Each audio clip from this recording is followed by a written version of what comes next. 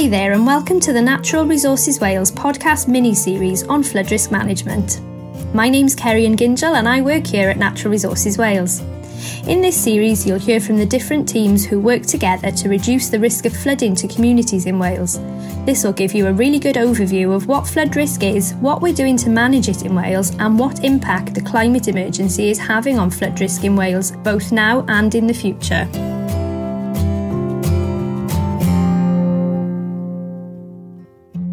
Hello and welcome to episode 3 of the Natural Resources Wales Flood Risk Management mini-series. Today I'm joined by Vicky Greist, who's going to talk to us about natural flood management and nature-based solutions. Welcome and thanks so much for joining us. So to start with, it would be really good to hear a little bit about you, your education, or maybe your career path, but basically what's led to you being in this role here with us today? Okay, thanks Kerry-Ann, thank you for having me. So I've had quite a varied career path. I studied biology at university and on graduating I worked as a temporary fisheries assistant with the National Rivers Authority in Cumbria. I then worked in Scotland, Seattle, and I came to Wales in 1997 where I worked for the Environment Agency on science and research. I worked on different water management projects including fisheries, water quality, water resources and hydropower. I then began a career in flood risk management in 2012 and I started working in the National Flood Risk Strategic Team for Environment Agency Wales and then Natural Resources Wales. So I've been in my current role for 11 years and working on natural flood management for around 4 of those now. Wow, it's really interesting to hear how people have kind of found their path, but everybody I've spoken to so far has worked abroad at some point. So it's interesting that you mentioned Seattle. So you've worked across, other parts of the UK, but also in the States, and lots of people seem to have gone all over the place. It's just an interesting thing to notice. So we'll start with the basics perhaps, and last episode, we had Rick Park on talking about coastal adaptation, and he obviously then brought in a little bit about climate change. I wonder whether you can tell us a little bit about the nature emergency as well, and maybe how it links into climate change, if it does. Yes, of course. So the nature emergency and the climate emergency are very linked, very strongly linked, and how we respond to one really does affect the other. So the UK State of Nature report shows that around 2/5 of the species have declined in the UK in recent decades. And the studies show that climate change, along with other pressures, are accelerating this decline. Okay. But to help tackle climate change, we need nature and we need these healthy ecosystems. So it's really essential that we do all that we can to reverse this decline in nature, to support action to address the climate emergency. So they are very, very linked. Very linked, yeah, it sounds like. Okay, so I wonder then if perhaps that naturally leads us into, maybe you can give us a bit of an introduction to natural flood management, sort of tell us what it is and perhaps, why do we need it as well? Of course. So one way in which we can help reverse the decline of biodiversity and address the challenges of climate change is through greater use of nature-based solutions. So nature-based solutions are actions which protect and sustainably manage our ecosystems to address societal challenges. And natural flood management is a nature-based solution to flooding, and it aims to use or restore natural features or processes to help address flood risk. So natural flood management is used across a landscape to protect, restore or mimic the natural functions of catchments, floodplains, rivers and the coast. It's a potential approach to help reduce the risk of flooding from rivers, the sea and surface water runoff. Within this podcast now, I'm only going to talk about inland natural flood management, but you can find out more about nature-based solutions for the coast on our website, which you'll find links to in the show notes, I believe. Yeah, that's right. We've got lots of links in there for people to go and have a nose about the work that we do. Great, that's really helpful. So when we're thinking about nature-based solutions and considering nature-based solutions and natural flood management, the primary aim really should be to protect or restore the natural functioning of a river catchment as much as possible. But where this isn't possible, we try to use measures or actions to emulate the natural processes for the purposes of reducing flood risk. And these actions aim to perform one or more primary functions which can help support flood risk management. And these are increasing the infiltration of the water, slowing the flow of the water, storing water, or holding back sediment. And what we're aiming to do is to reduce or delay the flow of water across a catchment, and in doing so, reduce the amount of water entering and impacting those areas that are at risk of flooding. Which is, of course, only a good thing. Definitely, absolutely. So there are different actions, a range of actions which we can use to help achieve this, and I'll explain a little bit more about these now. But to reduce flooding, you'll need to use lots of different actions, and you need to think about what is most suitable and appropriate for different parts of the catchment, the types of flooding you're seeking to address, and the downstream areas affected by the flooding. So I'll talk you through the different actions now, and I'll start at the top of the catchment, where we can think about upland peatland management and headwater restoration, where in these areas we're really aiming to enhance the peatland, restore the peatland, and enhance the headwaters to be able to slow and store water and reduce that runoff lower down in the catchment. Yeah, so it ideally then it's supposed to sort of keep more of the water at the top and away from the perhaps people and property that are lower down. Absolutely, yes, that's right. Okay. So then if we think more widely across a catchment, we can think about things like soil and land management actions. And what we're aiming to do here is to restore or enhance the ability of the land to intercept, evaporate, infiltrate and store water. And so when we're thinking about these types of actions, we're thinking about changes to farm management practices to create good, healthy soil, reducing compaction and allowing water to infiltrate better into the ground. And so I guess with that, the more water that goes kind of into the ground and kind of is drained and stored in the ground, it's going to be less then that's sort of sitting on the surface, building up and up and up and then potentially flowing elsewhere as well.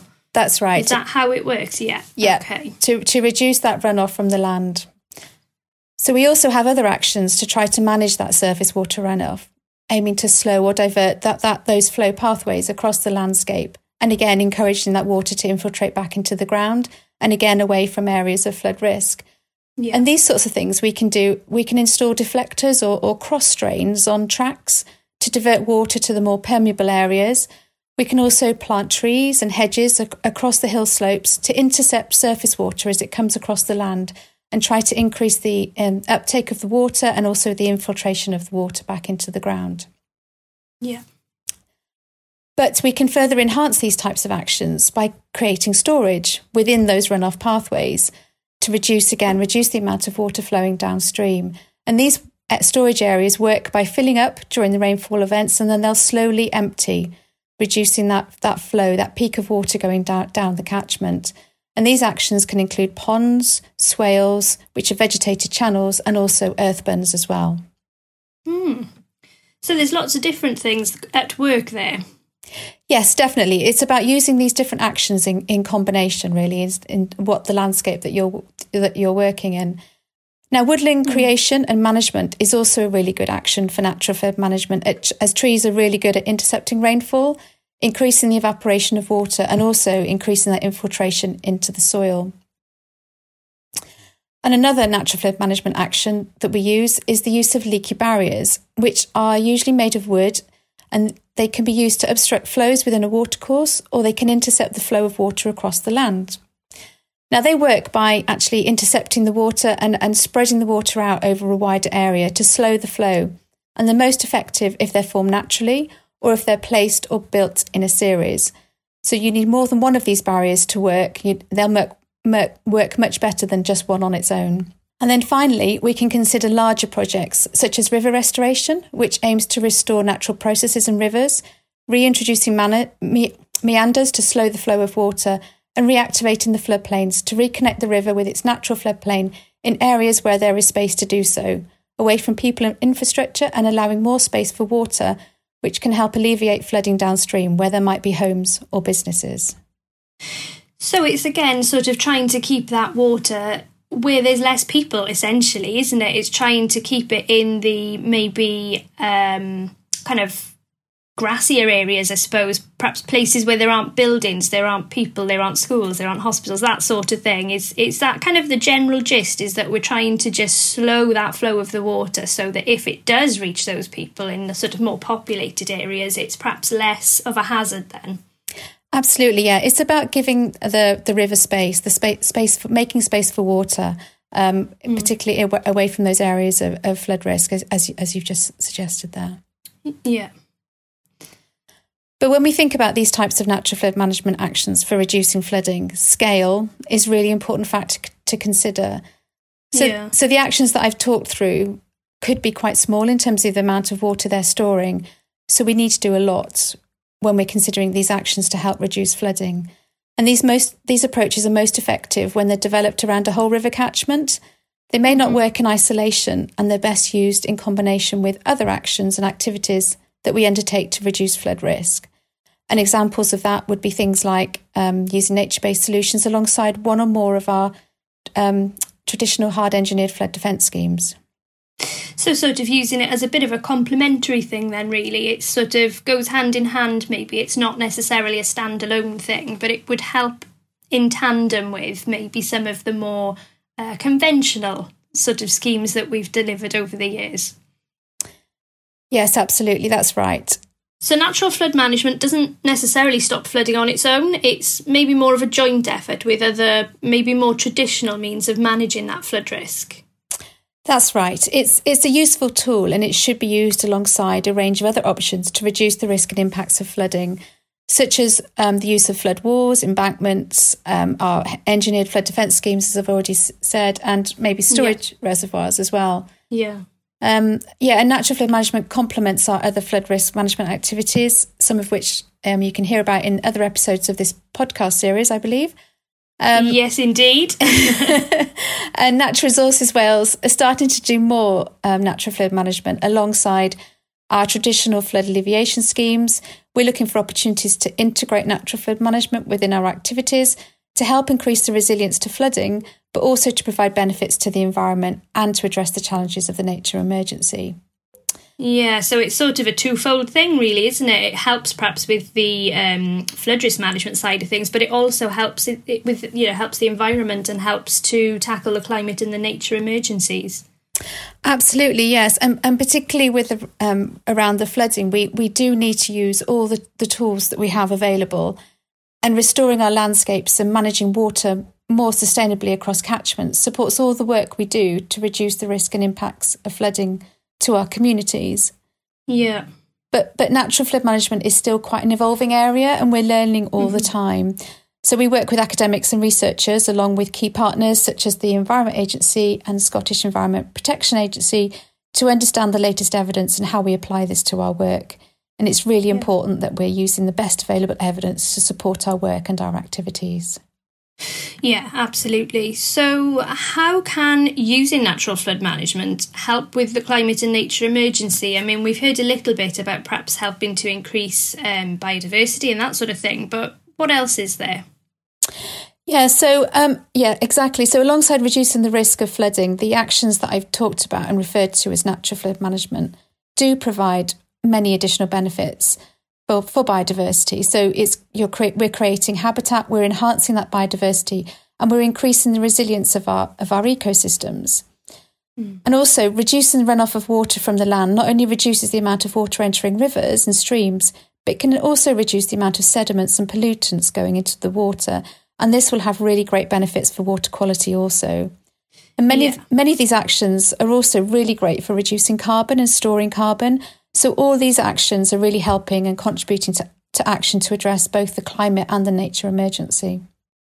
So again, it's kind of not just one thing, it's lots of little things all working together, isn't it? Yes, definitely, yes. So what are the opportunities then for natural flood management in Wales? So in Wales we do have lots of opportunity for doing natural flood management. And I've already mentioned the importance of scale and the need to do lots of natural flood management across our catchments. And in Wales, over 95% of the land use is classed as agriculture or woodland. So it's a really good opportunity to consider how we can work together to manage our landscapes and catchments, to deliver actions which help sustainably manage our natural resources and increase the resilience of our catchments to climate extremes and reverse the decline of biodiversity. So there's lots of opportunity, but it's also a big challenge, isn't it? So can we in Natural Resources Wales tackle this by ourselves, or do we maybe need a bit of help? It is a massive challenge, and there is lots to do. And we in NRW certainly can't do this alone. NRW needs to work alongside other flood risk management authorities to reduce the risk and impacts of flooding. But it's not just risk management authorities. We all need to work together. Our partners, stakeholders and land managers can all play a role. We need a joined up approach. Yeah. We're starting to do some of this already. We're working with the National Trust in the Upper Conwy catchment, taking an holistic approach to tackle the effects of climate change and the loss of nature. The project is working with local communities, organisations, landowners and tenants to create better, more joined-up habitats, rich in wildlife and resilient to the effects of climate change. So that really is a sort of a real collaboration, lots of people working together there to tackle one goal, really, I suppose. Yeah, it's a really great project. But also the Welsh Government funded National Peatland Action Programme also works with a range of partners to coordinate action to restore peatlands across Wales. So peatlands cover at least 4% of the Welsh landscape and support a rich suite of important habitats and species and deliver a range of other benefits, including regulating water flows, which we touched upon earlier.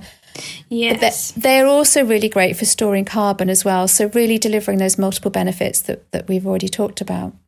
Yeah. But the Welsh Government are also considering how land managers can be supported in the future to deliver actions which help address the climate and nature emergency through the Future Sustainable Farming Scheme. And this will hopefully provide greater opportunities to work with a wide range of land managers too. So there's lots going on, but to answer your question as to whether NRW can tackle this alone, we really can't, and we need a joined up approach working across many different sectors and organisations to address these challenges.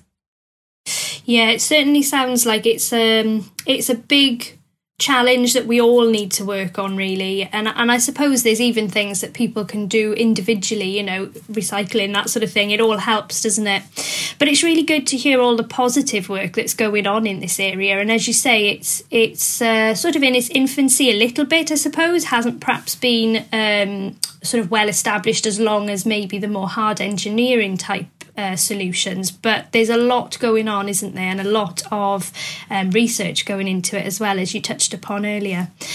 Before we wrap up today's episode, I'd really love to hear what your favourite part of the job is. Do you have a particular part of the work that you find most rewarding? So I do really enjoy my job. It's very varied. And as you can imagine, natural flood management touches on many different aspects of NRW's work.